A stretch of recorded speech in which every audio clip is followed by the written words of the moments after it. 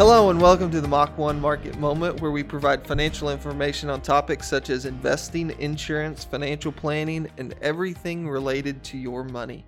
This is Matt Walters here with Mike Frost, and today we are going to discuss asset allocation. Mike, what's up? How are you doing today? I'm doing fantastic, Matt. This is going to be a great topic. Kind of ties into what we talked about last week with the modern portfolio theory. Exactly. Yeah. So last week, like Mike mentioned, we talked about modern portfolio theory, what it means, how people use it, and kind of our thoughts on that theory here at Mach 1. Today, and really that theory just touches on asset allocation and how you're going to, or how you should allocate your assets.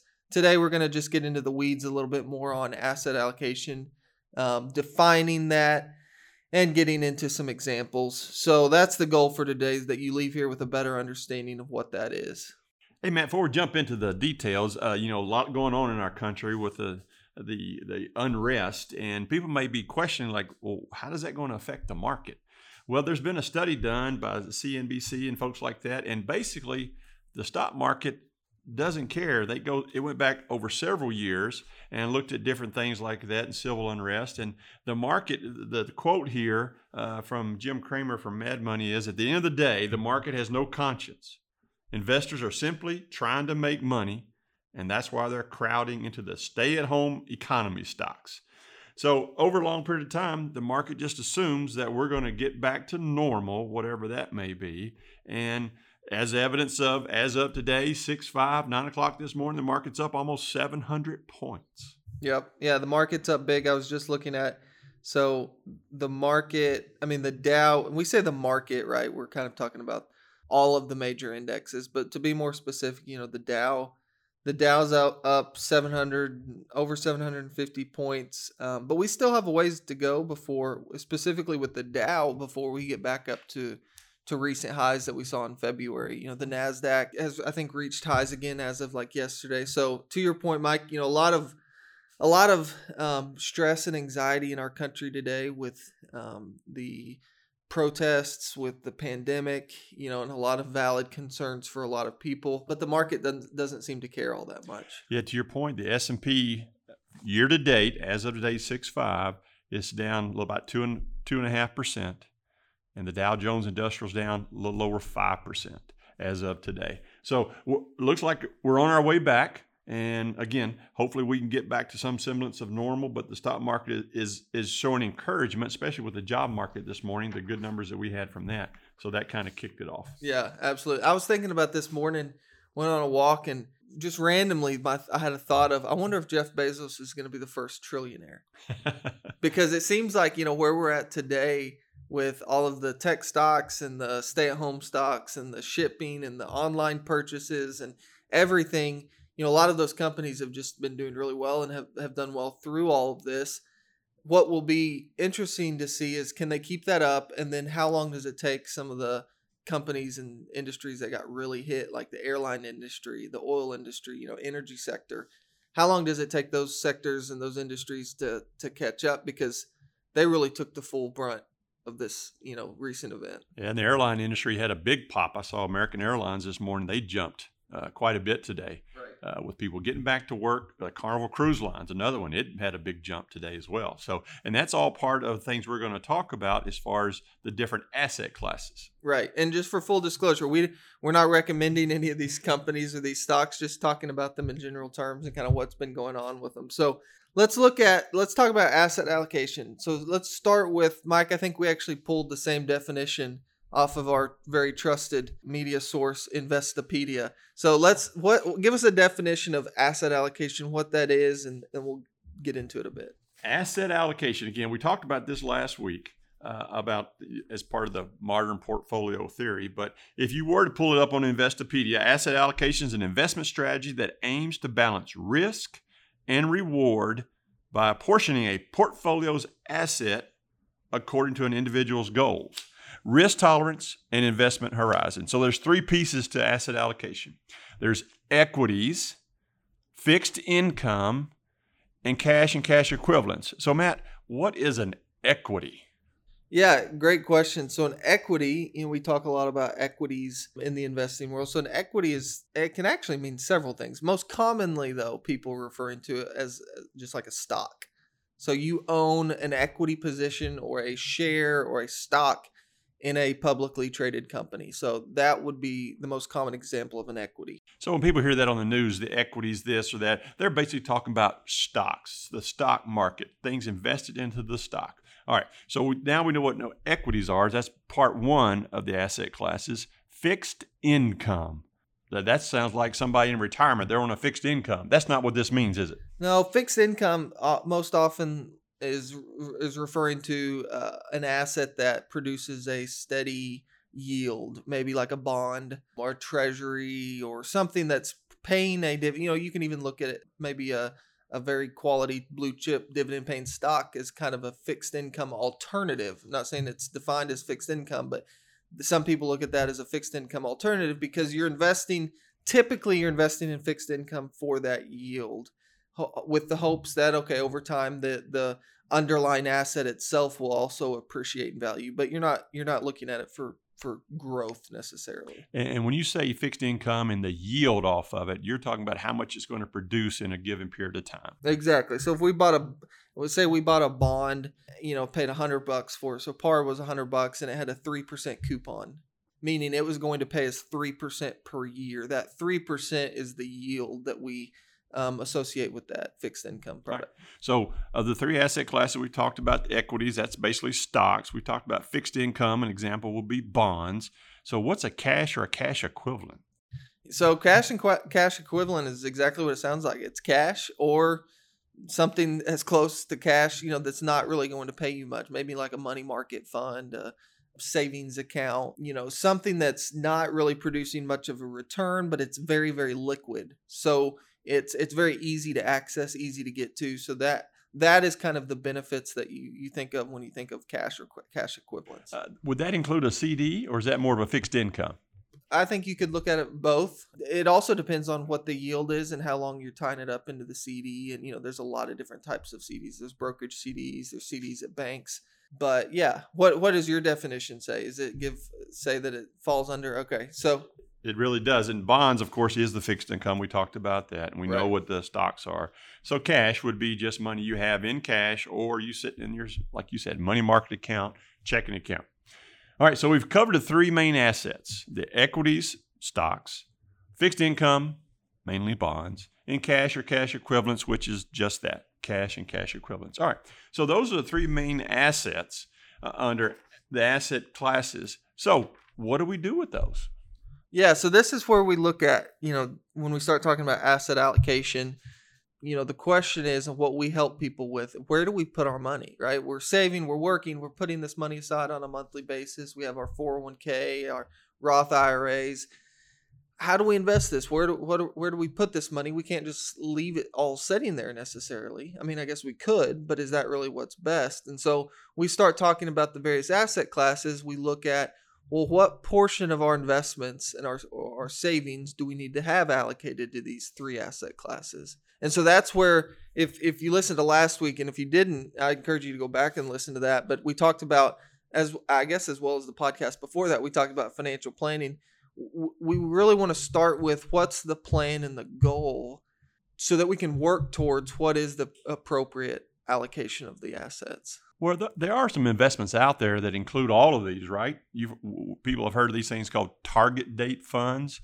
They seem like, man, that would be the one all, be all, the answer to everything. What do you think? Yeah. Target date funds are becoming more and more common. Most people recognize them solely because it's maybe the only or one of the more prominent options in their 401k plans at work. So a target date fund is basically like putting your investments or the attempts to put your investments on autopilot. So you start out as you're younger and you might pick a fund that's called the 2060 fund, right? And so it's got a target date of 2060. And so what the thought is, as you're younger, you can afford to take more risk, and so you can have a higher percent allocated to equities or stocks. And so that target date fund will start maybe in 2020 with a 90% allocation to equities and 10% to fixed income and cash. And then as you get closer to that 2060 date, it will slowly over time, it will shift. And so you'll end up with a much lower percentage in stocks and equities automatically. And so it's kind of like the goal of it is it's kind of like a set it and forget it. And again, if you go to Investopedia, it says it's like being on autopilot, all in one vehicle, a diversified portfolio. That sounds all great. So should everybody be in those, or are there some downsides? Well, I mean, I think most of the people that we're working with want to have more of a hands-on approach and want to understand what they're investing in. I'm not one to say that a target date fund is horrible and that no one should ever use them. If you're someone who maybe doesn't want to ever have to think about your investments, maybe it is an appropriate option for you. But for most of our clients, most of the people that we're talking to, they want to, understand what they own, maximize their investments, do it in the most strategic way possible. So typically speaking, we don't see those as the best option. And one of the things about target date funds is once you're in it, regardless if you're, 30 years old, married and got 3 kids, or you're 50 years old, single, no kids, it's the same investment. There is no customization for you specifically. And again, that's kind of the one size fits all program, which is one reason we really don't advocate those. Right. And I always tell people, know what you own. And in a mutual fund in general, it can be very difficult to know what you own just because of the way that those products are structured. But even probably more so in a target date fund because of the movements in the automatic asset allocation shifts that are taking place, it's really hard to keep track of what do I own, what's the current allocation. You can find all of that information, but you have to do some digging. So again, I wouldn't necessarily recommend those to everybody, but I would educate yourself on it for sure. Absolutely. And just one quick fact here from Morningstar. It says over the long term, stocks/equities do better. Since 1926, large stocks have returned an average of 10% per year, where long-term government bonds, fixed income bonds, have returned between 5 and 6%. Again, that's according to Morningstar. But again, long periods of time. If you're invested in the market and you're expected to be in the market for a while, and we think of investing as 5 years or more, anything less than that would be savings, you would be better off in the equities or in the stock market. Right. And so to take a step back, when we're looking at asset allocation, the whole point of diversifying or having an allocation for your assets that's not owning all of one thing or one position is to diversify and try to lower your risk, right? If we all felt like, I mentioned Amazon earlier, if we all felt very confident Amazon, there was 100% chance Amazon was going to be worth twice as much in 5 years, right? We would just buy Amazon. There'd be no reason to do anything else, right? But there's a lot of risk associated with that. So there's 2 different types of risk. We have systematic risk and unsystematic risk. So systematic risk is broader market risk, right? So we're looking at do we think, or is the market as a whole going to go down? That's the risk that that we're talking about with systematic risk, and that's really what we're trying to do. That's what we're using asset allocation for, trying to diversify away from systematic risk. When you look at a stock portfolio and diversifying into a bunch of different stocks, that's diversifying away from unsystematic risk because you don't want to only own one company. You want to diversify into different industries and different companies. And so that's unsystematic risk and what you're trying to avoid there. So an example, we just experienced a 30% downturn. The entire market, almost everything took a dive. So which one of those risks would that be, Matt? Right. So that's an example of systematic risk. So we have broader market risk, and the market as a whole took it. And that's what we talked about last week with modern portfolio theory is asset allocation can help with unsystematic risk. I think the goal of it is to avoid and lower your risk with systematic broader market risk. But that's what we touched on last week. We don't think it necessarily does a great job of that, especially when you need it most. And again, as we spoke last week, some of the strategies we use here help us mitigate that complete market downside, which we have experienced. Right. Because what we all have to be aware of, an investor has to be aware of, is Just because maybe a bond is supposed to be less volatile doesn't mean it is. And people have experienced that. And so it's something we definitely want to be aware of. And we also have to understand when we're looking at asset allocation and where to put our money that each asset class has its own set of risks, right? Even cash. So cash, maybe we have money in a savings account and our worry is not, well, that account is going to decrease in value because of market performance. The risk associated with cash is inflation. What about rising inflation? What if milk costs $6 a gallon in 3 years? Well, that $10,000 that you had set in your savings account maybe wasn't exposed to a market sell-off, but now your spending power is much less than it was previously. And so now we've talked about equities, and we talked about the types of risk in equities, and now we talked a little bit about some of the risk on fixed income, like in bonds. So here at Mach 1, we're not real big fans of bonds. We use annuities as our fixed income alternative. So tell us about annuities. Good, bad, and different. What do you think? Yeah, I think all the above. They're good, bad, and different, depending on what you're using them and how you're using them, right? So there are annuities out there that we think are very good products and are very appropriate for some people. We have clients that don't own an annuity. They don't have any money in annuity. And we have other clients who have maybe 100% in annuities just because of their very specific situation. Those are the two extreme examples, right? More often than not, someone has a little bit maybe in an annuity and a good portion in their brokerage accounts. But annuities are good.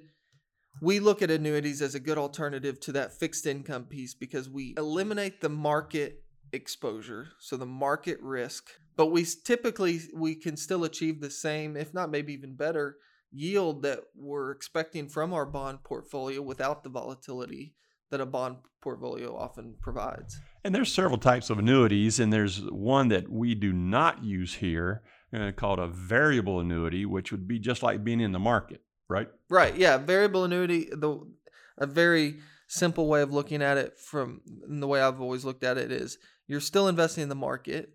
It's just going to be more expensive and you're going to have fewer options. So if we want to take market risk, we can do that much more effectively outside of an annuity. And so the other types of annuities which we really like are the fixed and indexed annuities, which once you put your money in, it won't go down unless you take the money out or something like that were to happen. Exactly. Yep, exactly. So just like anything, annuities have their risk, right? We don't want to put too much money with one company. We have to make sure we're working with good, solid companies and all of those things. So we're always looking at everything through an unbiased lens as much as possible. But we think they're a great alternative. And what I always try to communicate with clients is that we can't, like I just mentioned earlier, even cash has its risk because of inflation. We can't run from risk. We have to we just have to decide what risk are we willing to accept, because we could leave everything at the bank in CDs, right? But we're taking on the risk of higher inflation. Inflation's been very low for a decade or two. What if we enter into a 4, 5, 6, 7% inflationary period year over year, right? So even leaving your money in cash or cash equivalents, you're making a decision that this is the risk I'm willing to accept, that my money might be worth less or have lower spending, power in the future. So then the real key, and we touched on this a little bit last time, is that when you as a client come in and we look at your specific situation, then we put together a portfolio that's targeted, that is modified, that is customized to your specific needs, whether that's X% in equities, X% in fixed income. That is where the magic takes place here at Mach 1, how we put it together specifically for the client and their needs. Exactly. And that's where we use our financial planning to help us reverse engineer what rate of return do we need. If we only need a 1% return and we're going to have more money than we ever will need, why would we allocate in a way that, we're trying to get a 10%, we're taking a lot more risk than we may need to. It's not that we can't, but let's define what that required rate of return is and see what that looks like so that we can back into an example might be, let's say we had a fixed index annuity that we felt over the next 10 years was going to be able to average a 4% return. Pretty kind of common from what we've seen over the years. And then we have another equity-based portfolio that we feel strongly could average an 8% return. Okay, so we have an equity portfolio that's average, and this is just an example, but an 8% return on the equity portfolio and a 4% return on a fixed indexed annuity. And we have a client that comes in and we put together a financial plan for them, and we find out that their target rate of return that they need is 6%, right? Well, we could, just to keep it as simple as possible, we could allocate 50% towards the fixed index annuity that we feel like is going to earn 4% average over time, and 50% towards the equity portfolio that we're targeting an 8% return on. And collectively, those should average about a 6% return. That's a very basic way of explaining kind of how we come to that. There's a lot more that goes into it, but that's what we're looking for. It's not, do we favor the fixed index annuity over the equity portfolio or vice versa? It's what's the target rate of return? Yeah, and those rates of return are generalized. They're averages. Nothing is guaranteed. So just for examples there. Right. So, and with that, Matt, what we do a little bit different here is like they need that 6% return. It's very important that we provide downside protection the way we do it here at Mach 1, which is fairly unique to what we do. So the person needs 6% return, and like last year, the market was up 30%. And this year it went down 30%.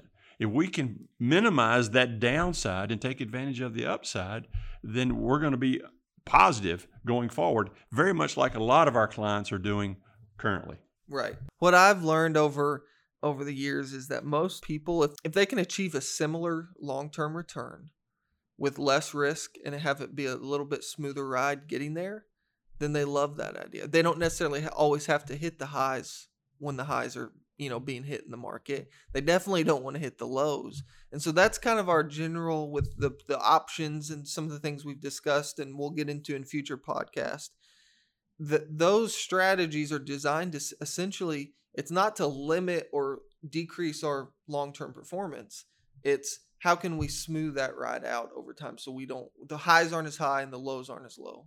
So we've talked about equities today, stocks. We've talked about fixed income, bonds, annuities, and we've talked about cash and cash equivalents. Now we just talked about some downside protection. So when we put all that together, the folks at Mach 1, our clients, they can see how that all fits and it all works for them. And something we haven't talked about and may not have time in this podcast is sequence of returns. Right. Meaning as someone gets closer to retirement, like myself, now is the absolute worst time for my portfolio to take a hit. So that's why it's even more important to have that downside protection. Absolutely. Yeah. Having funds not tied to market or that aren't exposed to market risk give you what sometimes I refer to it as a volatility buffer, right? You have another place that you can pull funds or income when needed if your equity portfolio just took it. So if some of these topics are of interest to you, we'd love for you to email podcast@mach-1financial.com, ask questions. Natalie, do we have any questions today? There are none today. Okay, no questions. So we need you to get on the email. Send us some questions. We had one last week. We love answering those and talking about those. We're going to go ahead and wrap up today. Mike, do you have a thought of the day for us? I do, Matt, and this is from Robert G. Allen. It says, how many millionaires do you know who have become wealthy by investing in savings account? I rest my case. Especially over the last couple decades, paying less than 1%. So, all right. So don't have a title for our next podcast. We're hoping to have Wayne Ferbert from Alpha DNA on next week's podcast. So watch out for that. We're really excited about that. So hope everybody has a great weekend. We look forward to talking to you next week. And we appreciate Natalie, as always, our marketing director. She's in here running this. She produces the podcast for us. So she works harder than any of us, and she doesn't get any of the credit. So we appreciate Natalie. But that's it for today. We appreciate you listening to the podcast, and we look forward to you joining us next time on the Mach 1 Market Moment.